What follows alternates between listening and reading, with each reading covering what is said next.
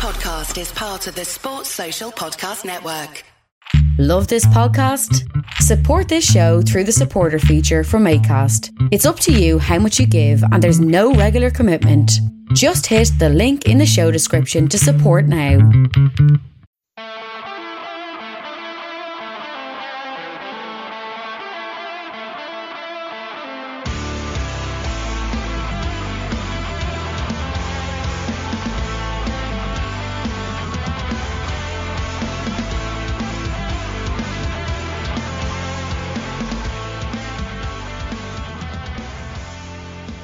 What's good, boys and girls? Two-Footed Podcast on Monday, the 8th of August, brought to you by EPLindex.com and our presenting sponsor, Liberty Shield. Liberty Shield is a VPN provider. A virtual privacy network allows you to go online, change your location, access things you geo-block from. So, UK expats who would like to watch Match of the Day through the football season can get that on the BBC iPlayer by using a Liberty Shield VPN. Gets you where you want to be and keeps your data safe. Check out libertyshield.com. Use the code EPL25. That's EPL25 to get 25% off at checkout. We're also brought to you by Home of Hopcroft, a giftware and homeware company located in Scotland, but shipping worldwide. Check out homeofhopcroft.co.uk. And finally, do check out the EPL Index and Anfield Index shops, which you can find on Etsy. Use the codes EPL10 or RED10 to get 10% off at checkout. Right, folks, the first weekend of the 2022-2023 Premier League season is in the books. And it was strange. Very, very strange. You could see the teams that were prepared and you could see the teams that haven't done enough.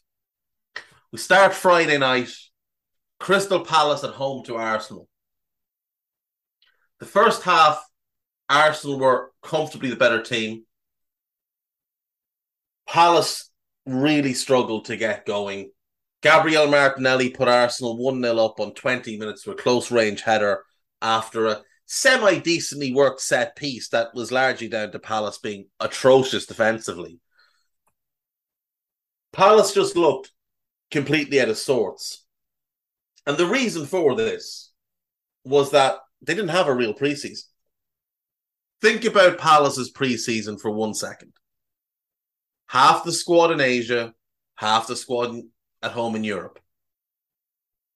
How are you going to build any kind of chemistry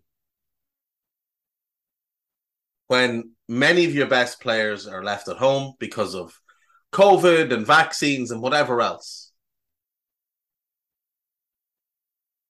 The Asia trip is obviously beneficial for growing the Crystal Palace brand and for financial purposes, but it really hurt them on Friday night. They looked completely disjointed.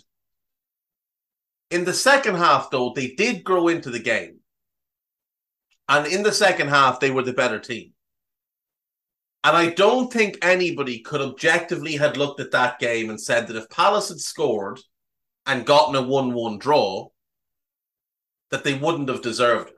I think even the most ardent Arsenal fans would admit that Palace deserved a draw up until that second goal went in. The second goal is Bukayo Saka in the 85th minute, picks the ball up on the right-hand side of the box, works the ball onto his weaker right foot, shoots across goal, takes a deflection off Mark Guehi, which takes it into the net. It was going wide otherwise. It's an unfortunate goal for Palace to concede, but Arsenal won't care. They get the win, they get the 3 points, and they'll be delighted. They can take solace from the fact that they've now had a significantly better start to this season than they had to last season, when, of course, they went 3 games with 0 points and 0 goals scored. Arsenal looked quite slick in the first half when Palace were all over the place. But in the second half, the worries about the Arsenal team really did come up. Worries about them defensively, worries about their complete inability to control games in midfield. William Saliba was comfortably Arsenal's best player. When your centre-back is your best player, it indicates what type of game you've just played. Ben White looked shaky at right back. Zinchenko looked very shaky defensively at left back. Very good on the ball. And if Tierney had started and Zinchenko had been the left-sided midfielder, I think they would have just looked a better team overall. But Palace grew into the game really well. In truth, they should have scored twice themselves. Edouard had a great opportunity with a close-range header, and he just doesn't get the right direction on it at all. Makes it an easy save. Ramsdale, of course, makes it look a very difficult save, but it's quite an easy save overall. And the second one is Eberechi Eze fed in left-hand side of the Arsenal box. Probably the one mistake Saliba made, left him kind of unmarked in that area. And he scuffed his shot at Ramsdale. Simple opportunity, 1v1. You want him just to lift it over the keeper into the far corner, and he doesn't. It's a bit of a daisy cutter, and Ramsdale makes a good save. Joachim Andersen, his progressive passing was outstanding. I thought Doucouré grew into the game and looked really good through the second half until he started to sort of get a bit tired, a bit leggy. But you look at that Palace team, and they're starting Guaita, but he's not going to be first choice this year. They have upgraded their goalkeeper. You've got Nathaniel Klein at right back. I said before the summer, said before last season, they need a new right back. You can't go into a season at this point with Klein and Ayew as your flank. You just can't. And both of them were poor, especially Ayew, who was genuinely terrible for the most part. Jeff Schlupp played in central midfield. I think they need another one in midfield anyway. Like, they have Elise to come back in and replace Ayew, so that's fine. They played Eze as a 10 and Zaha left wing. They've played a mix of 4-3-3 and 4-2-3-1 in pre-season. If you bring Elise in as the right-sided attacking midfielder, the right winger, and you've got your upgraded goalkeeper once he's back from injury, you're really just looking at a right back and a central midfielder. And you're good. You're going to be really strong.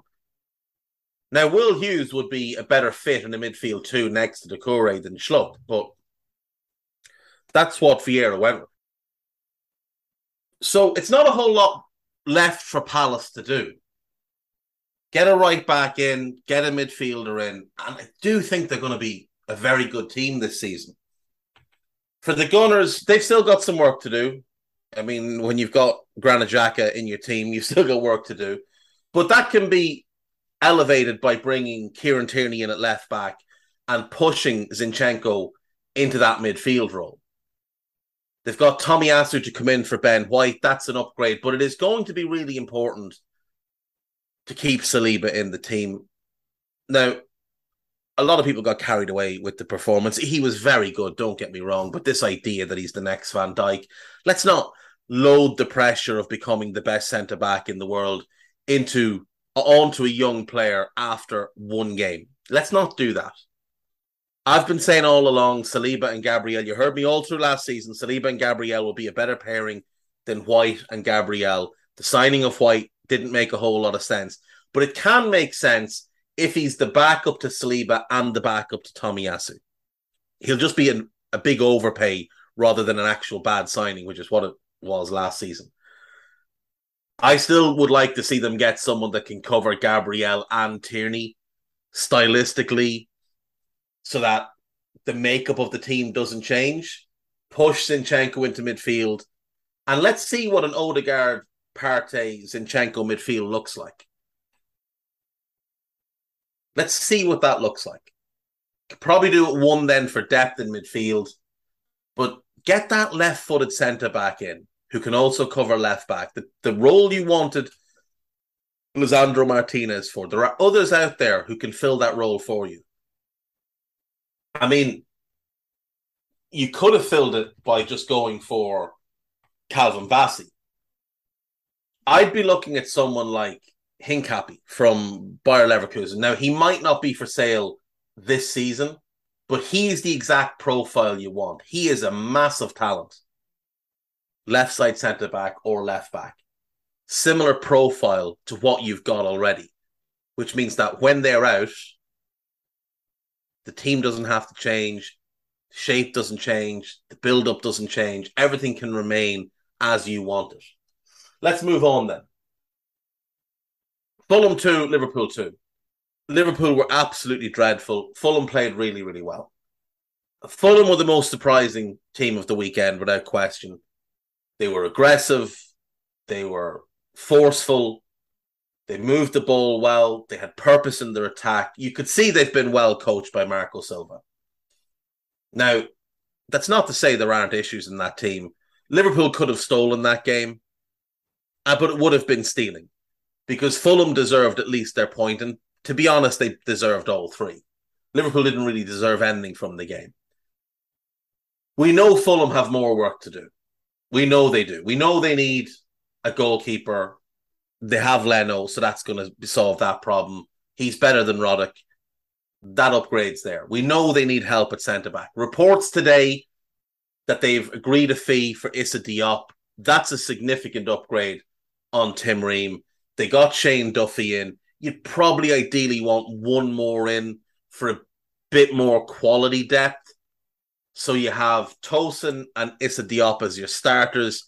If you get somebody in who stylistically is more similar to them and can be your third centre-back, and then Ream and Duffy are your fourth and fifth, or fifth and fourth, whichever way, and then that's fine. Right back is going to be fine because they've got Mbappé. Left back, they could do with cover there. You wouldn't be against another body in midfield. Paulinho was outstanding at the weekend. Harrison Reed had a really strong game. But just for the sake of having those extra legs in there, maybe you could go and find one more.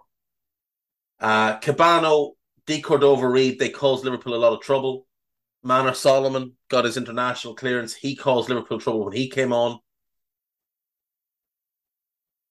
You'd maybe want one more. They've got Harry Wilson to come back, but I still think one more who can play maybe as the 10 or as a 9. Like if you could find like Daichi Kamada, someone like that who can play as a 10 or a 9, give you different looks, could play in a front two at Mitrovic, off Mitrovic, or instead of Mitrovic. Someone like him would be perfect. Whether they have the budget or not, I don't know. But Mitrovic got his 2 goals, bullied Liverpool throughout, threw himself to the ground a couple of times, but was strong, snatched Jordan Henderson's soul at one stage, left him in a heap on the ground. Just a big, bad bully, and was very, very good. Very, very good. Very impressed by him. Paulinho, for me, was the player of the game. I just thought he was absolutely outstanding. The physicality he had was just a level above what Liverpool could deal with. So great point for them, but they've got to build on this now. They can't just go, we got a point against Liverpool, so we're going to be better than people think. We've seen teams start pretty well and then fall apart completely. We need to see Fulham use this as a building block. This can't be the level. It has to go higher than that. Because Liverpool were terrible. It wasn't just that Fulham were good. Liverpool were outright terrible. Trent didn't have a good game. Matip was okay. Van Dijk didn't have a good game. Robertson didn't have a good game. Thiago was okay. Fabinho didn't have a good game. Diaz had a good game. He was good. Salah was good. Firmino was poor. And the captain of Liverpool was awful. And I'm not going to go into it because I did 25 minutes on it on the Daily Red, which you can listen to over on Anfield Index. But it's blatantly obvious at this point that Liverpool, not at this point, it was blatantly obvious a year ago that Liverpool needed a midfielder. But people stuck their heads in the sand. Now they're just outright lying to themselves and trying to claim Liverpool don't need a midfielder. They do. It's the most obvious thing in the world that Liverpool need another midfielder in the door. Henderson's not good enough. Milner's not good enough. Elliott's a kid. Keita, Thiago, always injured. Fabinho has injury issues. Curtis Jones, who knows at this point? And Oxlade-Chamberlain just not good enough. Liverpool have a great 3-man midfield to put on the pitch. Keita, Fabinho, and Henderson, and Thiago. Keita, Fabinho, and Thiago is a great midfield 3. The issue is that both Keita and Thiago will miss half the season. And the best use of them and the best position for both of them is the left-sided role where they would rotate. The best use of them is to rotate them in one position. So you get two midfielders for one position. And that means you don't have one for the other number 8 position because none of the other options are good enough. Henderson's nowhere near good enough. Milner's nowhere near good enough. Oxlade-Chamberlain's nowhere near good enough. Curtis Jones just hasn't shown he's good enough. And you don't really want him learning on the job, not when you're going up against an absolute juggernaut in Man City. And Elliott has less than 10 Premier League starts under his belt. Like, he's 19. You're going to put the hopes of your season in a 19-year-old? Liverpool need to go and buy a midfielder. It's just a fact of the matter. It's not even debatable at this point. There was maybe a debate to be had last summer. It cost them the title last season. It let them down the Champions League final. It's not debatable now. If you've watched the last 2 games, one midfielder in particular stands out like a sore thumb. Liverpool need to address the midfield. They need to get a lot better. If they continue to perform like that, there will be no title challenge this season. City will run away with it. Moving on to the 3 p.m. kickoffs. Bournemouth 2, Aston Villa 0. This was a big shock because Villa spent a lot of money in the summer, came into the season feeling confident. Gerrard had made the big change to go with John McGuinness as captain and drop Tyrone Mings, remove the armband from Mings as well. And it backfired, frankly. Bournemouth scored 2 goals from set pieces because Villa just were complete 6s and 7s. They looked like they'd never, ever defended a set piece before. Like, they dealt with the first ball, so that was it. Job done, lads. Let's move on. Next.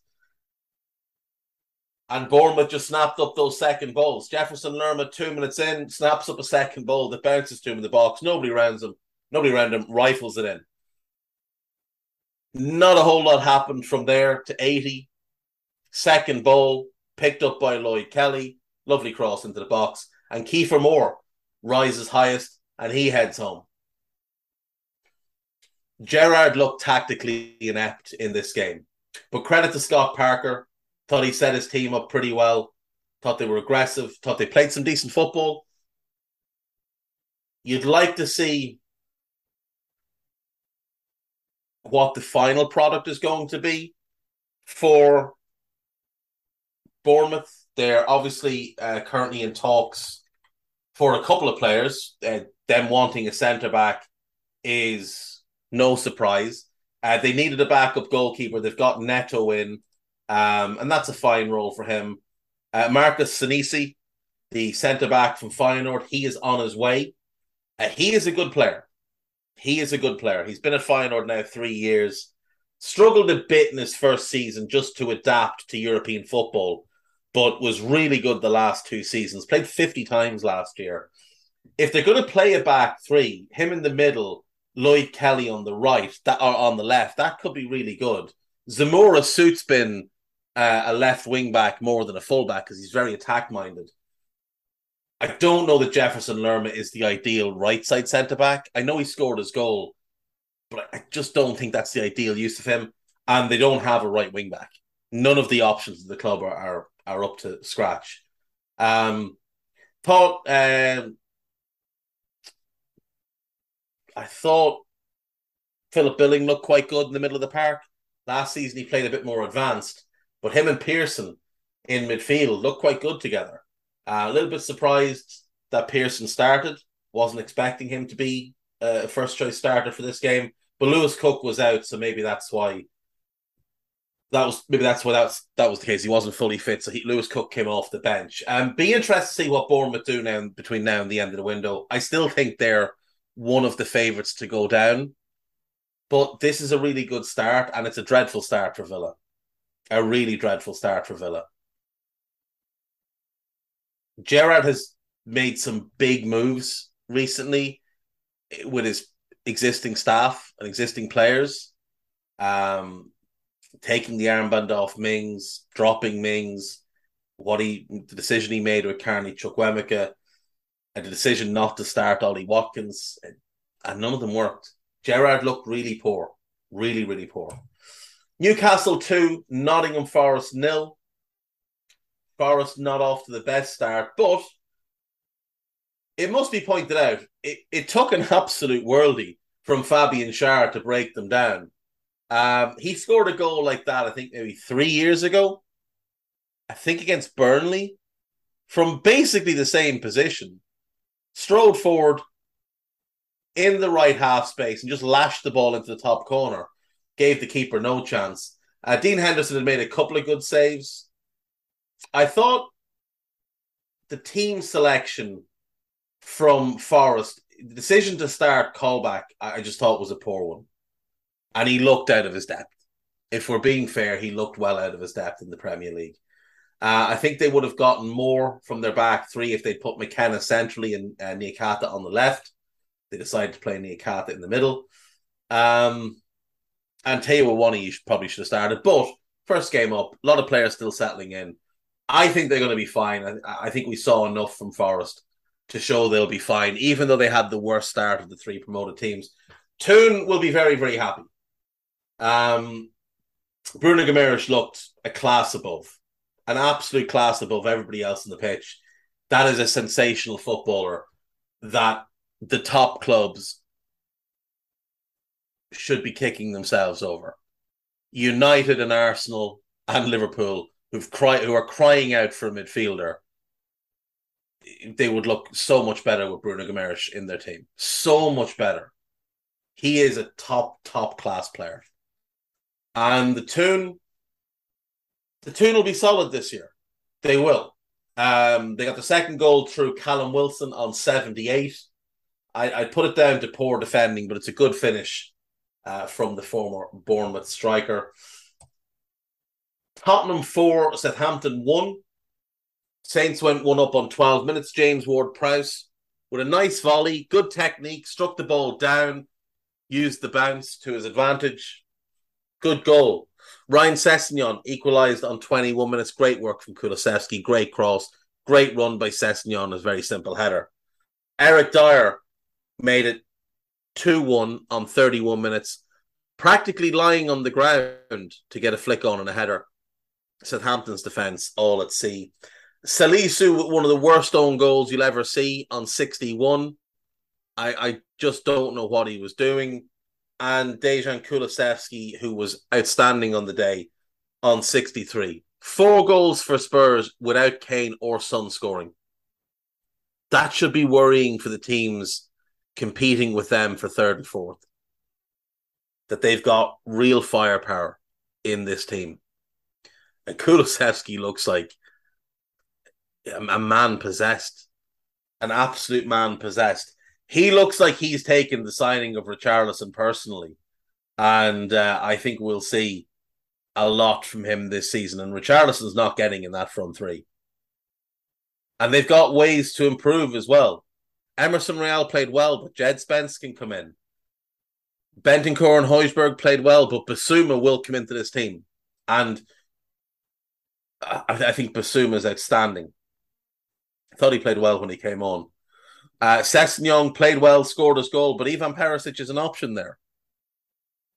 I still have concerns over Dyer and Davies, but, in a Conte back three, he makes things work. The man won a league title with a back three, a Premier League title with a back three of Cesar Azpilicueta, who's 5'8", David Luiz, who's mental, and Gary Cahill, who was never all that good to begin with, and had no left foot at all. And he played on the left side of that back three. Add to that, Victor Moses and Marcus Alonso were the wing-backs. Now think about that for a second. Azpilicueta, Luis, Cahill, Moses, and Marcus Alonso. Just consider that as a back five. And he won the league with that. He is a miracle worker. And I think Spurs are going to be really good this season. For Saints, there were some positives. They started very well. I thought Lavia looked really good in midfield. that's actually probably all the positives there was. They started well and Lavia looked good. Salisu just looked really shaky. I don't understand why you would play a back three and not play Bella Kotchup as the right-sided centre-back. Like, why is Jan Valery starting? And why is Jack Stevens the sub coming off the bench? Like, why is Musa Gineppo playing as a wing-back when you've got Romain Perrault sitting on the bench? I didn't understand the lineup. I think the manager overthought this one and got things wrong. I think he thought in game he might need to change the shape and he didn't want to lose a substitution, but it didn't work. It didn't work, and Palace have concerns, or Southampton have concerns rather. Southampton's got to get a goal scorer in, and he's got to settle on a shape and a system and a group of players that are going to play. A back three is not Ralph Hasenhüttl. It's just not. So go back to what got you to the dance. Go back to the four-man defence. Go back to the box midfield. Just get yourself a striker in to partner Armstrong up front. Leeds 2, Wolves 0. I actually thought Wolves were the better team here. I thought Wolves played some very, very good football. Daniel Podence put them 1-up on 6 minutes. Another volley that he hit into the ground had a bit more look to it than the Ward-Prowse one, but was, without question, a good strike. Wolves played a lot of good football in this game. I thought Gibbs-White looked good. I thought Neto looked good. Neves was pinging passes here, there, and everywhere. They got the boost of Hwang being fit, which they weren't expecting. They still obviously have Moutinho to come back into this team. It looks like they're about to add Goncalo Guedes from Valencia, former PSG and Benfica wide forward. So I'm curious to see how he'll fit in. I wonder will he play left wing with Neto moving to the right wing and Gibbs-White maybe playing as the 10. Now, Forest apparently have bid 25 million plus 10 in add-ons for Morgan Gibbs-White. So they're not messing around. They really want the player. But Bruno Lage has come out and said, well, we think he's a £50 million player. And I think he's right. I think there's talent there that Morgan Gibbs-White could become a £50 million player in the next 18 to 24 months. And they'd rather develop him in-house and have the benefit of that player at Wolves. It's a big, big statement to turn that bid down. I think Gibbs-White has got to look at that and look at the other bids they've turned down and understand that he is wanted at that club. Bruno Lage does want him there. And if they can get him as the number 10, playing week in, week out, I think he can have a big, big impact for them this season. He was outstanding last season for Sheffield United. Wolves have made another big statement this weekend. Connor Cody didn't start. Connor Cody didn't come off the bench because Wolves moved to the back four that Lage has been looking to move to since he took over. And over the weekend, news came out that Connor Cody is almost certainly joining Everton. Now, it could be a loan with an option to buy. It could be a permanent deal. That remains to be seen. That tells me that Wolves are, if they're willing to accept a loan with an option to buy, they're fairly desperate to get him out of the club. Now, we know he can't play in the back four. We've all seen it. It doesn't work. West Ham fans have themselves worked up into a sweaty mess because they want him. They don't play a back four. Connor Cody's not a good signing for you if you play a back four.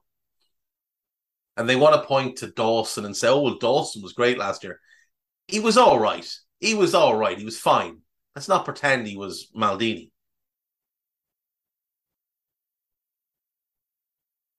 Craig Dawson's a big, natural centre-back.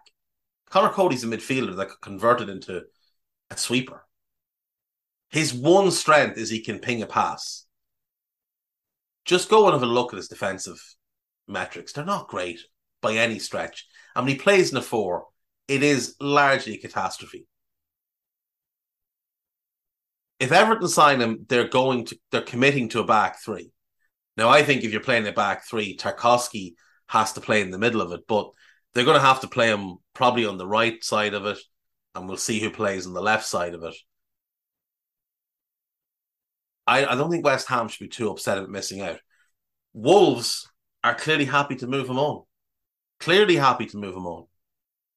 which tells me they're either worried about him being disruptive, or they just know he can't play in a 4.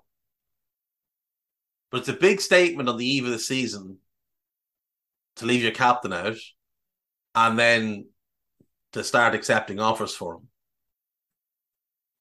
I think Wolves are going to be quite good this year. I think that Collins-Kilman pairing will be really good. I think Aït-Nouri's outstanding. I think that is 3/4 of what could be a very, very good defence for a number of years.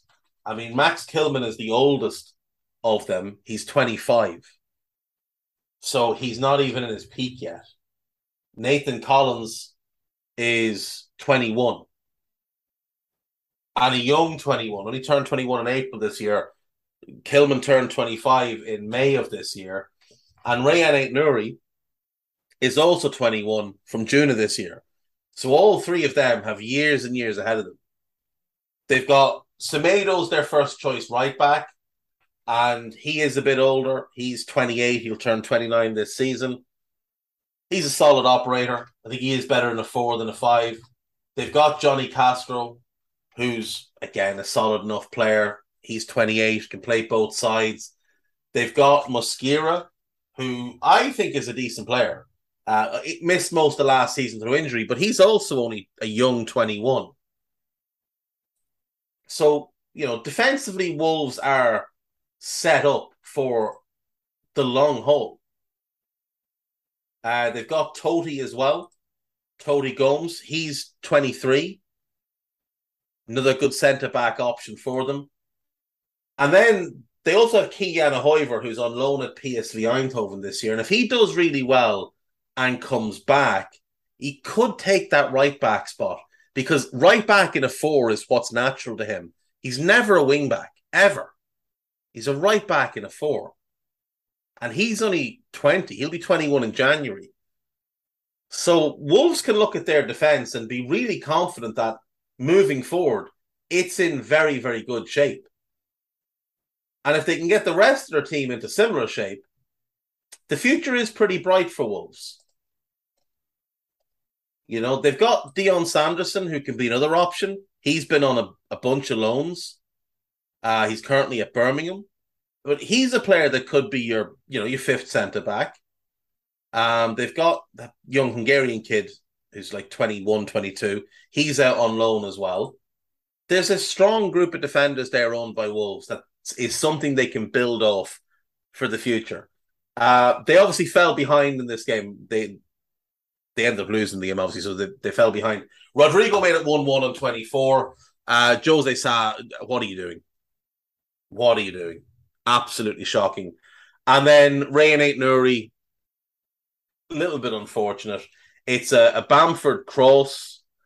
Aronson is breaking in. Aït-Nouri tries to intercept it, hits him and goes in. It's a good goal for Leeds. It's just unfortunate for Wolves. I thought Wolves were the better team. I thought a draw would have been a good result here. I liked what I saw from Jesse Marsch's team as well, to be fair. Thought the defence looked really strong with Rasmus Christensen at right back, Struijk at left back. I thought it was good. I thought he played well. Robin Koch and Llorente as a centre-back pairing. They are the two best centre-backs they have. The issue is they're both injury-prone. Roca and Adams in midfield. Thought it looked good. Aronson, Rodrigo, and Harrison behind Bamford. Strong. Sinisterra still to come into this team. The bench was very young. Very, very young. Somerville's a kid. Klassen's a kid. Gabby's a kid. Gelhardt's a kid. Hjelda's a kid. Drama's a kid. Greenwood's a kid. And Archie Gray is a kid. I think he's only 16. He is only 16. Matthias Glish is the only player on that bench who's, I think, over 22. He did come on in the game. Promising for Wolves. And I think promising for Leeds. And I think promising for Wolves. I think they can take a lot out of that game. And know that they still have players to come back in. Moutinho, Jimenez, may well be that Guedes arrives this week, so he'll improve them. Like I say, the defence, I think there's a lot to like there. Jose Sa had a concerning game. That's the one big negative. Really poor on the Rodrigo goal, and he should have given away a penalty. He came out for a cross and basically punched Rasmus Christensen in the head while getting none of the ball. It should have been a penalty. It wasn't the only one not given this weekend, though. Let's move on to the most boring game of the weekend, Everton versus Chelsea. Jorginho scored a penalty in the 54th minute, which was the first half in this game. And that was it. That's all that really happened. There was a couple of other half chances. Sterling had a half chance. Everton had a couple of decent half chances, but nothing that you'd really get yourself worked up about. Everton basically played a back five and a midfield five and nobody up front. They did get a horrible injury to Ben Godfrey, which may well rule him out for 4 to 5 months. Slid in to make a really important goal-saving tackle. Got his foot caught underneath him. Horrible. They also lost Yerry Mina to injury. With his injury history, God knows how long he'll be out. I'm not having Michaelenko as a wing back. I'm sorry. He needs to be played as a centre back. If you're playing a back five. There were some good positive things for Everton. I thought Iwobi played quite well as the holding midfielder, which I wasn't expecting. I thought that was a big positive. But Gray looked lively, Gordon looked lively, Patterson looked really good at right wing back, was right full back in the five, really. But that was about it.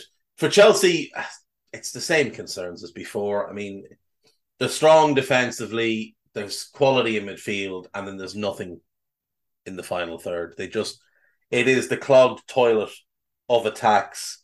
Cucurella came on and looked lively, put in a couple of good balls. Broja came on, didn't really have much of an impact. Sterling was really good. Sterling impacted everything. He was the best player on the pitch. Mount and Havertz struggled in the roles they were asked to play. I think it would have made more sense with Sterling on the right, Havertz to the middle, and Mount off the left. But Tuchel went with what he went with. And look, it's a very good Chelsea team, but they're going to struggle to score goals across the season, as with last season, because they have to overcompensate defensively to make up for certain individuals who just aren't good enough to play in the back four, which is what Tuchel would like to do. You can see the regression in Jorginho and Kante in midfield. You can see why they would have interest in Frankie de Jong. And I think if they can get Fofana, now I still have major doubts that they will, but if they're willing to pay 85 million for him, Leicester would be foolish not to take it and go and buy 2 really good young centre-backs for the same money. Like, you get Maxence Lacroix and Edmund Top-Sapa for that money. You get both of them and you'd box off your centre-back pairing for, well, as long as you can keep them at the club. If they pay 80 million for him, maybe they do finally go to the back four. James, Fofana, Koulibaly, and Cucurella. That's a back four. That's a hell of a back four. It'll take time for them to settle, but that's special. That's a very, very good player in every position across the board. They've got to get Kovacic into the midfield. He's the best midfielder they have by a distance. And then they've just got to figure out what they want to do in attack. Is it a 4-3-3? Is it a 4-2-3-1? What do you actually want to do, Mr. Tuchel? Because if it's 4-3-3, you need a goal-scoring winger and a holding midfielder on top of that centre-back that you're trying to buy. You go James, centre-back, Koulibaly, Cucurella. You go Kovacic, holding midfielder, Mount. You go Sterling, you go Havertz, you go goal-scoring wide player. That's what you do. If it's 4-2-3-1, you go Kovacic and holding midfield player. Mount is a 10, Sterling on the left, goal-scoring wide player on the right. You switch them because Sterling's better on the left in a 4-2-3-1. They need 3 players. Chelsea need 3 players. And then they need to figure out whether they want to be 4-3-3 or 4-2-3-1. Simple as that. And the same group of players could enable them to play each system if they get the right wide forward in, if he can play both sides. Now, I'd look at someone like Oyarzabal. For me, I think he'd be perfect. Sterling, Havertz, Oyarzabal. That, to me, is an excellent front three. Kovacic, whoever, as a holding midfielder. Has to be a holding midfielder, though. Not Frankie de Jong. An actual holding midfielder. A ball winner, a defensive shield, and Mount. That's really good. And then, if it's James, Fofana. Now, can they afford Fofana, Oyarzabal, and a holding midfielder? Probably not. But they have borrowed heavily, and that should be a bit of a concern to Chelsea fans. They have borrowed heavily. We'll wait and see what happens with that money. We'll wait and see what happens in future summer windows. But look, at least they're being ambitious. It's very scattergun at the minute. It's very Football Manager. Like, Cucurella's outstanding. It's not really a signing that makes any sense. They need a right wing back. Like, Denzel Dumfries and Kyle Walker-Peters don't make sense, because why would you spend that much money on someone who's clearly a backup? Clearly a backup. You can't find a better option across Europe. Fire all your scouts. Fire all of them. They can't find you a better option. Someone in that 10 to 15 million pound range. You didn't need a starting left back. You had Chilwell. Cucurella's better, but you didn't need to upgrade that position. Not this summer. Not when you need a centre-back, a holding midfielder, and a wide forward. That 50 million could have got you your holding midfielder. Or no, 50? That's 62 million. 55 plus the 7 and add-ons. That could have got you your holding midfielder. Anyway, it could have got you Skriniar. That's who you could have bought at centre-back. Let's move on. Everton, work to do. Amadou Onana should be confirmed this week. Stunned that they've gotten him. Stunned. Absolutely stunned. I think he's made a mistake. Not that it's Everton as such, but I think West Ham was the move for him. Rotating with Souček and Rice, playing alongside Rice. Him and Rice together, I think, could have been outstanding. But maybe Everton have made him promises of more game time. They've certainly offered bigger wages. We'll see how he does. He's a really, really promising player, though. Cody, I don't like as much. It means Everton are playing a back four. Or sorry, a back five, because if you're playing a back four with Cody, you're going to be in trouble. I've seen Everton fans say, oh, well, we can just go with Coleman, Cody, Tarkowski, and Michaelenko. Enjoy the championship. Enjoy the championship. I think you might go there anyway, but you play that back four, you're definitely going there. Oh, imagine the leadership. Right.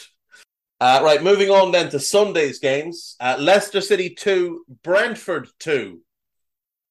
At one point in this game, a minute into the second half, it was Leicester 2, Brentford 0. And then Leicester did what Leicester do. They stopped defending. They just fell apart. Timothy Castagne, with a very good header from a great James Maddison corner, made it 1-0 on 33 minutes. Kieran Dewsbury-Hall scored a really, really good goal on 46. Lovely long-range shot right along the ground, right inside the inside post. He was really good last year. I'm excited to see what he offers this year. I think he's a very, very good player. I really do. And it's still surprising to me that it took so long for him to establish himself, considering how good he clearly is.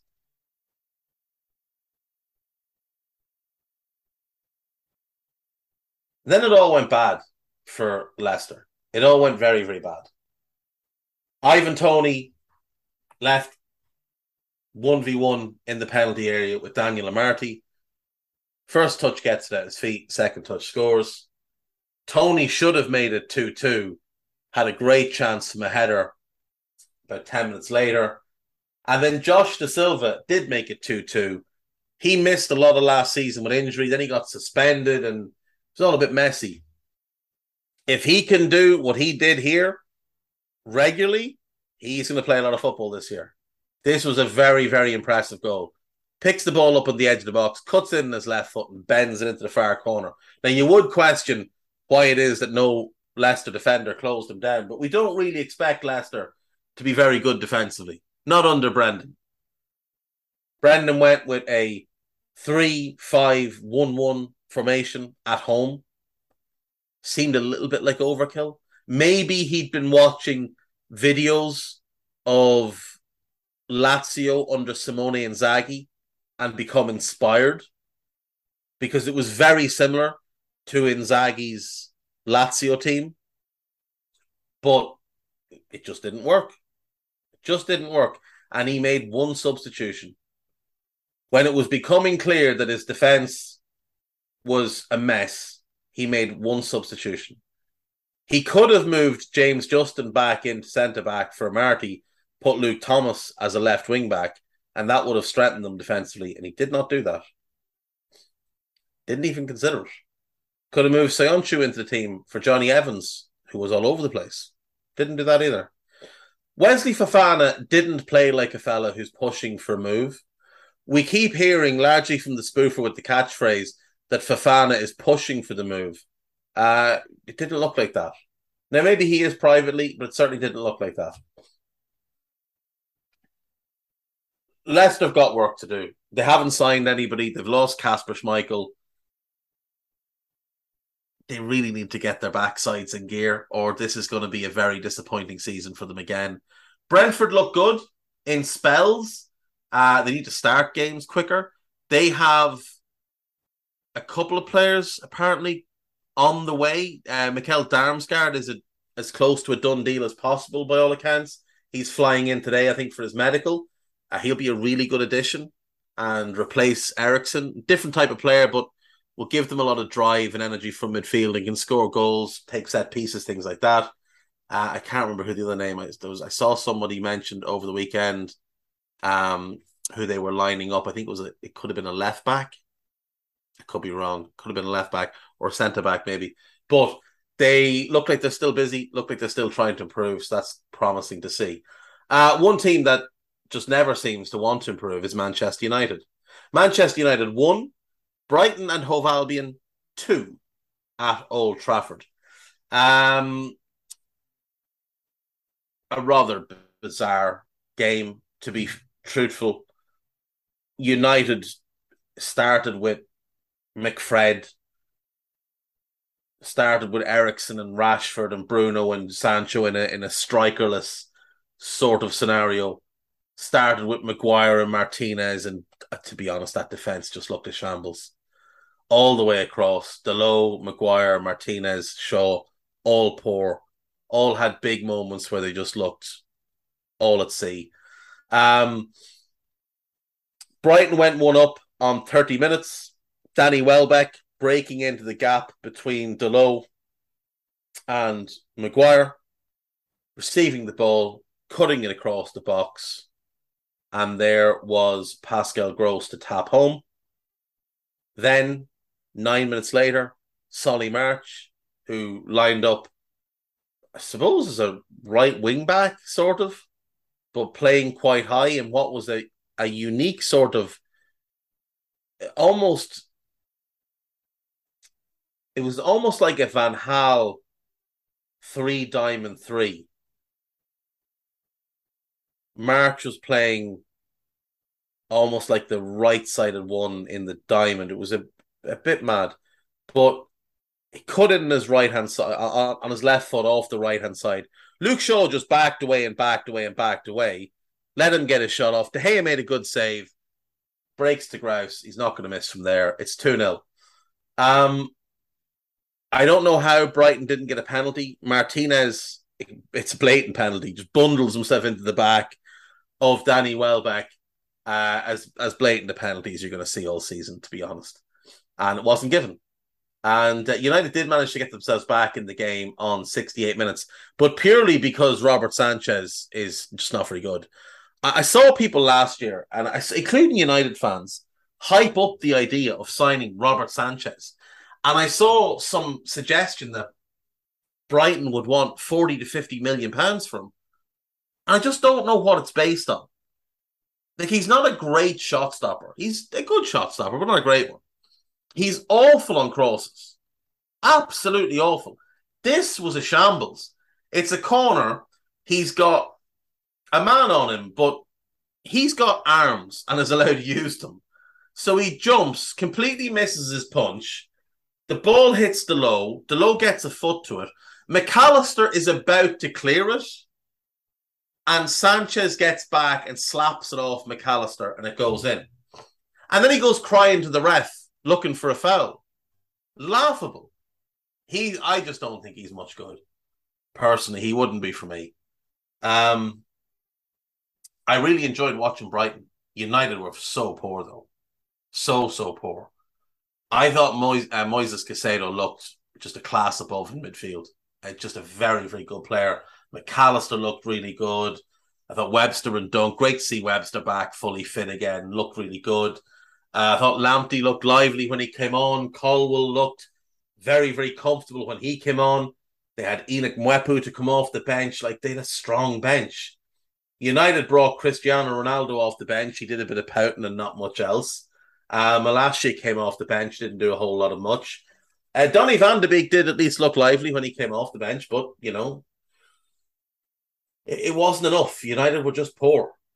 And to compound the bad weekend for Manchester United and their fans, and more importantly, their fans, news broke over the weekend that United are targeting a striker.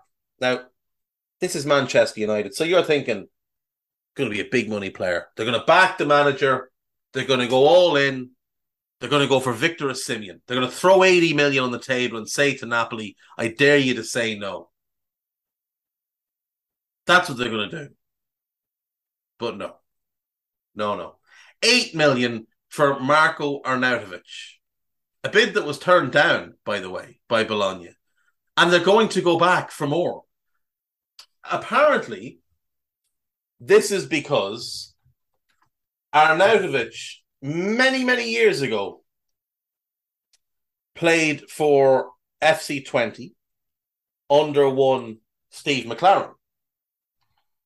And they have a good relationship, and that relationship has led to this interest. And also because Erik ten Hag was a coach at FC20 when said Arnautovic was there, when Steve McLaren was there. Now, it's worth pointing out, Arnautovic left FC20 in 2010. Ten Hag left 2 years later. I think McLaren was well gone at that point. Hadn't he been... I think he'd already been fired by Wolfsburg by the time this all happened.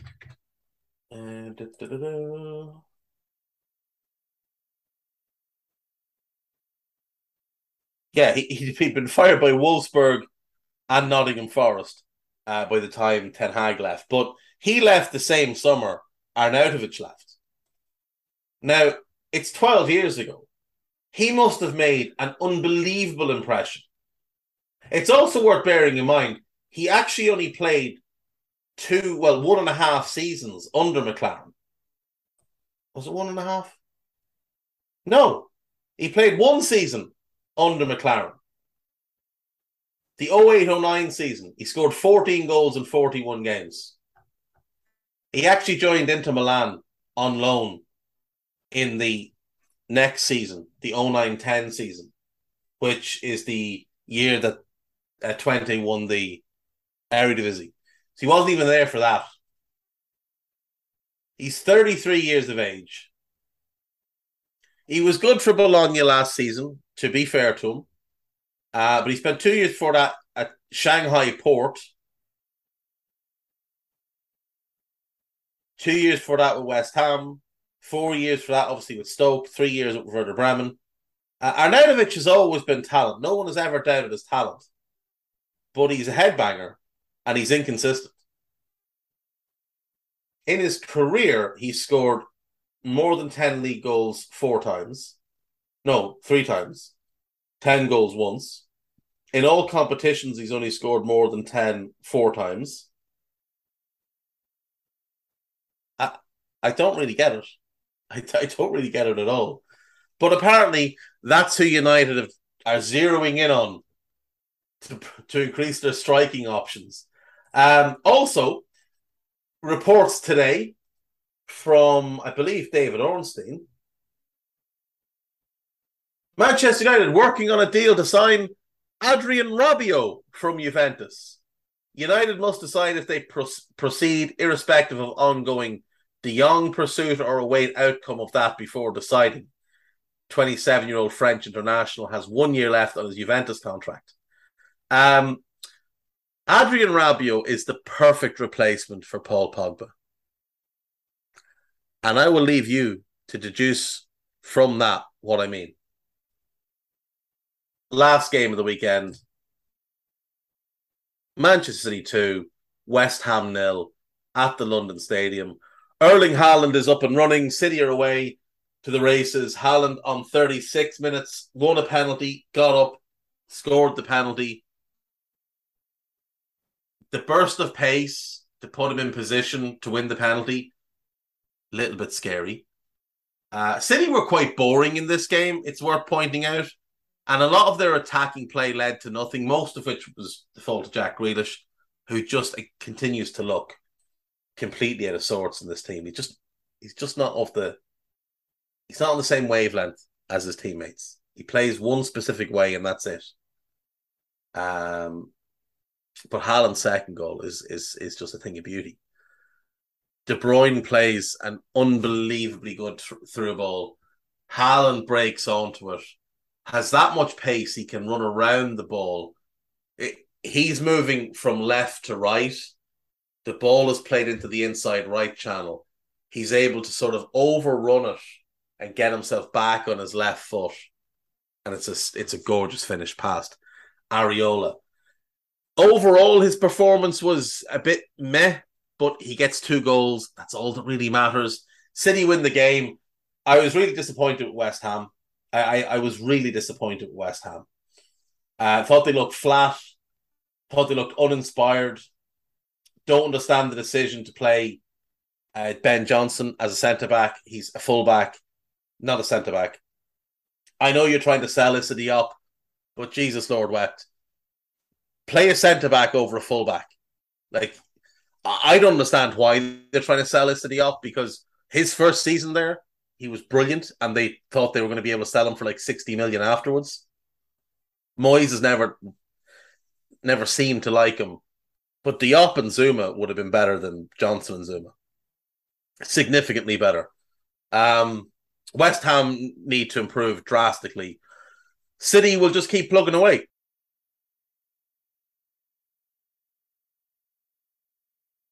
They will just keep plugging away from here on. And when you see what they can bring off the bench, they start with De Bruyne, Rodri, and Gundogan in the midfield, Foden right, Haaland centre, Grealish left. They can bring on Calvin Phillips, first choice for England. Julian Alvarez looks like he could be a really good player. Bernardo Silva, one of the best players in the league. Riyad Mahrez, outstanding.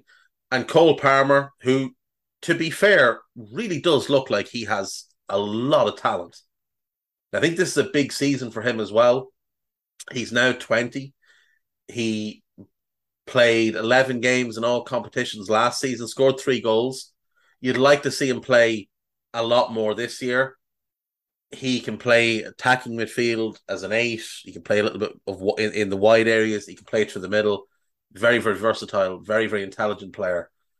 I think he could be a big player for them this season. Now, it'll be because he's in a squad role. He won't be a regular starter or anything like that because, look at the quality around him. But yeah, he's another one that's going to have an impact this season. And John Stones doesn't even get off the bench.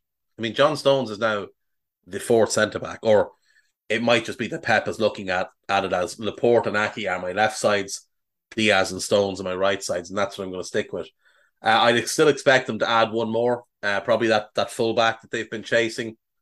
But City they look really strong. They do. They look really strong. This was a very business-like performance. Turn up, win the game, don't overextend. Let's move on to the next one. And it looked very easy for them. It looked very, very easy for them. West Ham, I think, will be very disappointed. I think Moyes will be very disappointed. We'll take our break. When we come back, we'll catch up with the latest news and the gossip, and we'll be done. See you in a few.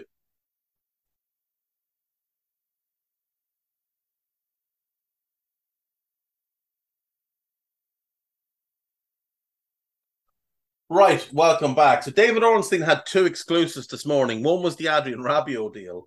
The other relates to Barcelona. Frankie de Jong has been told by Barcelona that they have evidence of criminality around the contract given to him by the old board, which is cause for legal action versus all involved. Barca are asking him to annul the deal and revert back to the previous terms of his old contract, which paid him significantly less money. A lot of money, but significantly less money. Frankie, it's a weird thing. Frankie went to Barca and didn't really impress and hasn't really impressed, but was given an enormous new contract, which was a strange move at the time. And Barca now say they have evidence of criminality. It sounds mental. It is mental. The whole club is mental. They're just no. If an English club operated the way Barca operated, there would be absolute uproar. Chelsea have reached a verbal agreement with Malang Sarr, loan with an obligation to buy at 15 million if he makes a certain amount of appearances. Good move for him. Good money for Chelsea to get in for a player that they clearly have no need for. They've got him on a Bosman. I think he was on 60 grand a week. So he spent the first year on loan, second year with them. They paid him about 3 million signing bonus. They've probably paid about 6 million to him, and then the loan covered the first year. All things considered, yeah, solid profit to be made. The Frankie de Jong thing is just mental. It is so funny. Let's move on. Leipzig are set to sign Timo Werner back from Chelsea on a permanent deal or potentially a loan with an obligation to buy. That hasn't really been sorted out. So I think it's a great signing for Leipzig. Chelsea will take a big loss, but 15 million for Sarr to come, probably the better part of 30 million for Timo. They're clawing back the money they spent, say, on Sterling. And they've still got a few more sales to make. So, they'll bring back in a bit more money. RB Salzburg have no intention to sell Benjamin Sesko this summer.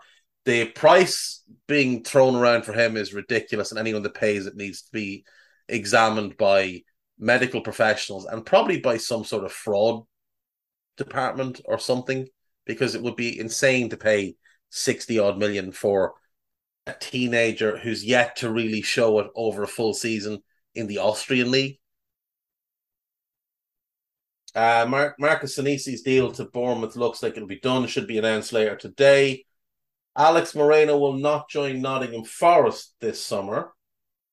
Forest, this is such nonsense. This is such nonsense. Forest were not trying to sign him once they signed Harry Toffolo. So I think this quote might be made up, or it might just be that they did look at him and did make a proposal to him a while back. Forest are not looking for the left back. They've gotten two, and they've got Callback who can play there if they're stuck. They don't need another one. Villarreal are working to sign Giovanni Lo Celso. That looks like it will be a loan with an obligation to buy. And possibly also Tanguy Ndombele on a loan with an option to buy.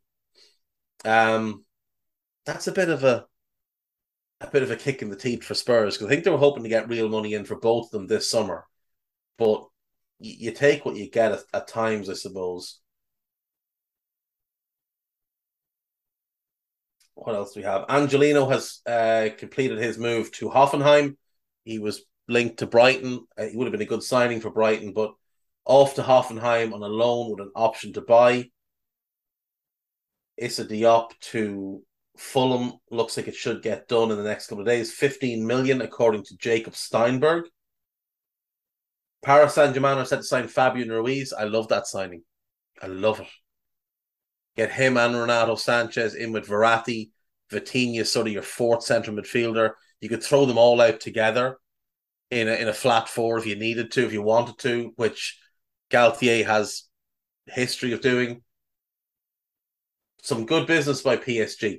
not the type of flashy business we've seen them do.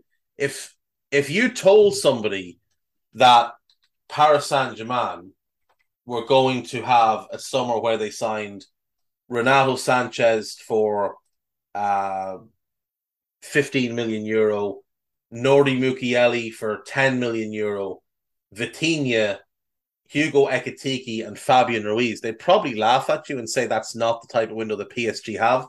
This is maybe the first smart window PSG have had in years, which is, a little bit concerning for teams that have been laughing at them for not winning the European Cup. Alexis Sanchez will terminate his contract with Inter Milan in the next couple of days, and then is expected to join Marseille. And Marseille taking a big swing on that one. Wouldn't be the type of move that I like, but, he does have some star power, and maybe he can recover some of the magic. What else do we have? United Kingdom Arnautovic, we've been over that.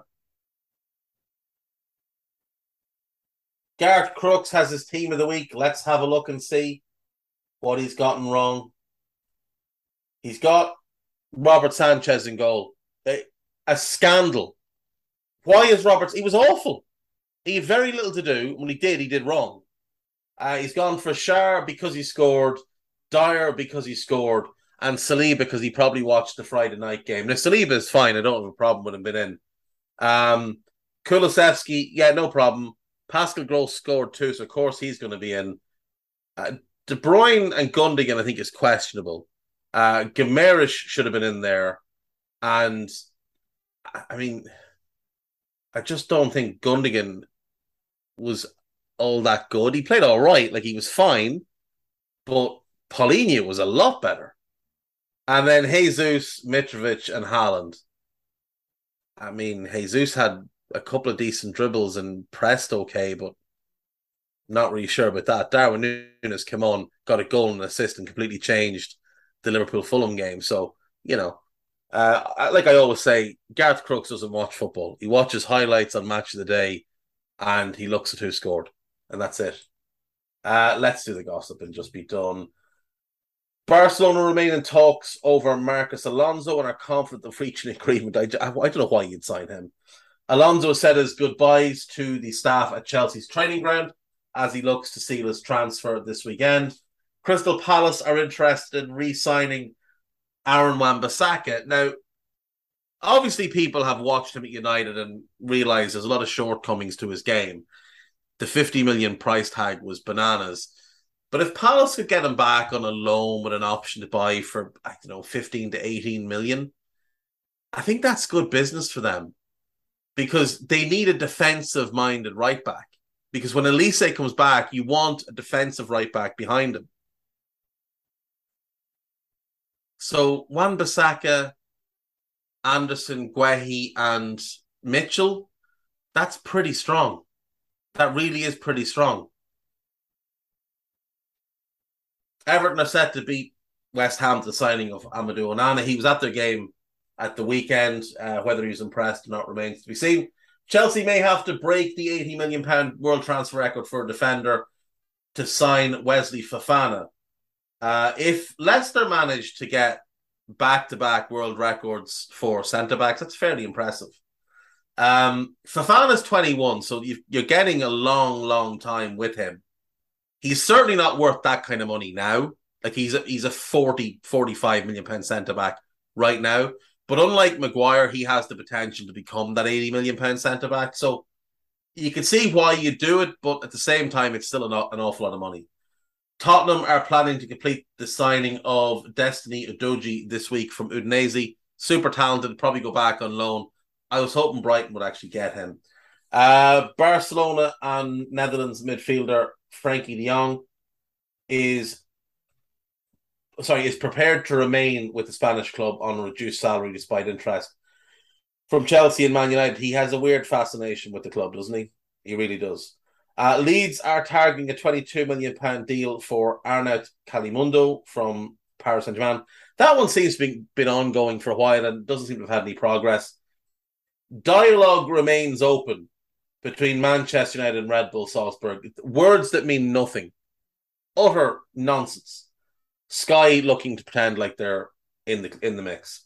Leeds owner Andrea Radrizzani has said Chelsea agreed a £65 million fee to sign Rafinha before Barcelona influences saw the winger choose join the Spanish club and saw Leeds get less money. But they did get more money up front. I think they're getting like 50 million up front and then 5 million a year, whereas Chelsea's was spread out over 5 years.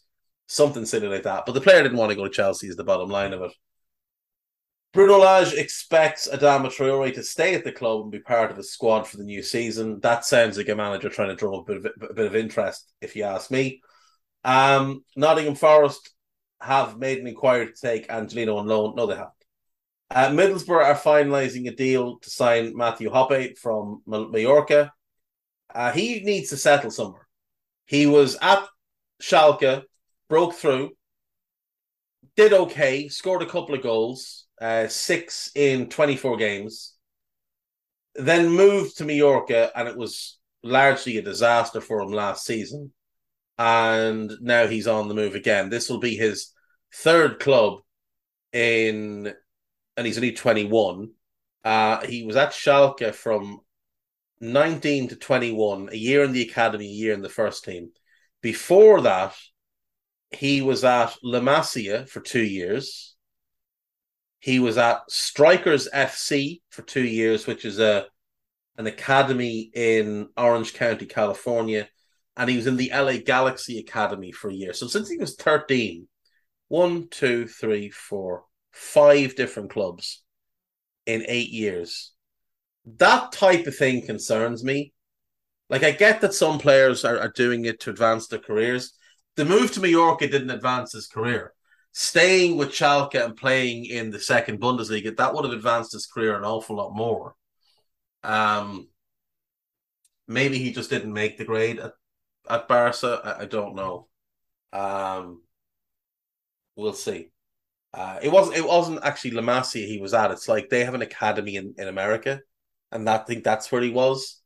But still, like you're moving too often. If you go to Borough, stay there for 3 years and develop, and let's see what you can do. Former Barcelona midfielder Cesc Fabregas has urged Lionel Messi to leave Paris Saint-Germain and return to the Camp Nou. There is a cultish type of thing around Barcelona and players who play for Barcelona, isn't there? Manchester United have approached Bayern Munich about Leroy Sané. No, they haven't. Liverpool are interested in submitting a bid for Sané. No. Chelsea have offered 59 million plus Marcus Alonso for Frenkie de Jong. So 59 million then. An agreement has been reached on personal terms between Barcelona and Alonso. It was reached about 3 months ago. Manchester United could offer Donny van de Beek in a swap deal for Frenkie de Jong. Why would Barcelona want that? Why would Donny van de Beek agree to that? Other than the cult. United are eyeing Napoli midfielder Fabian Ruiz as an alternative to de Jong. No. Everton manager Frank Lampard wants to sign Rennes and Guinea striker Serhou Guirassy, who's available for 15 million. I mean, he's not very good. He's all right, like he's fine, but he's not a starter for Rennes. Are you going to spend 15 million on a squad player from a French club who aren't one of the top 2 or 3? Seems odd. Dan Axel Zagadou is attracting interest from West Ham and Roma. He'd be a good signing for West Ham. He would. He'd be a good signing for Fulham as well. Benjamin Sesko has decided to remain with the Austrian club. Who cares? Manchester United have added Cody Gakpo to their list of targets. He is, of course, Dutch, so that's the biggest requirement to be a Man United target these days. Be Dutch or have played in the Netherlands. That's pretty much all that matters.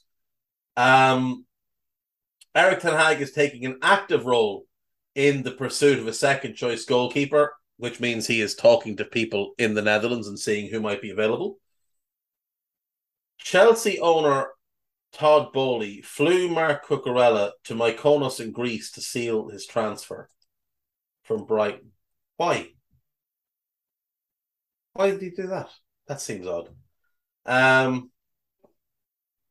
Leicester and Southampton are on alert after Callum Hudson-Odoi asked to leave Chelsea on loan before the transfer window shuts. If I was a number of clubs, I'd be jumping on that. He is super talented. Borussia Dortmund are also interested in the move for Hudson-Odoi. Timo Werner is close to a permanent move to Leipzig. Manchester United had a bid rejected by Bologna, Villarreal, Lo Celso. Bayern Munich sporting director Hassan Salihamidzic has denied that United have made an inquiry for Leroy Sané because they didn't. More Sesko nonsense.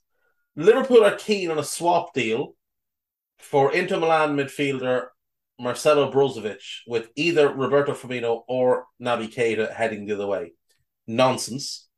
Everton expect to beat West Ham to the signing of Conor Cody.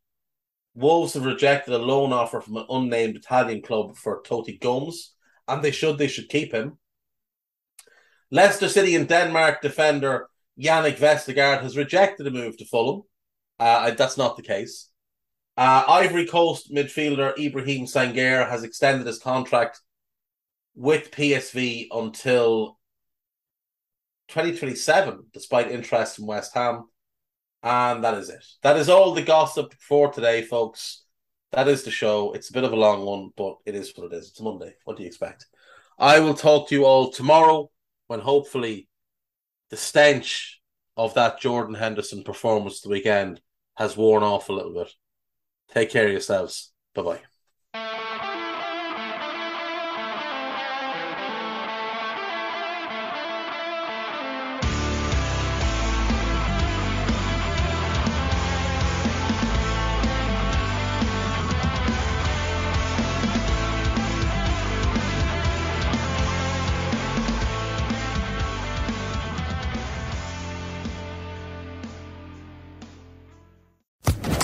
Social Podcast Network.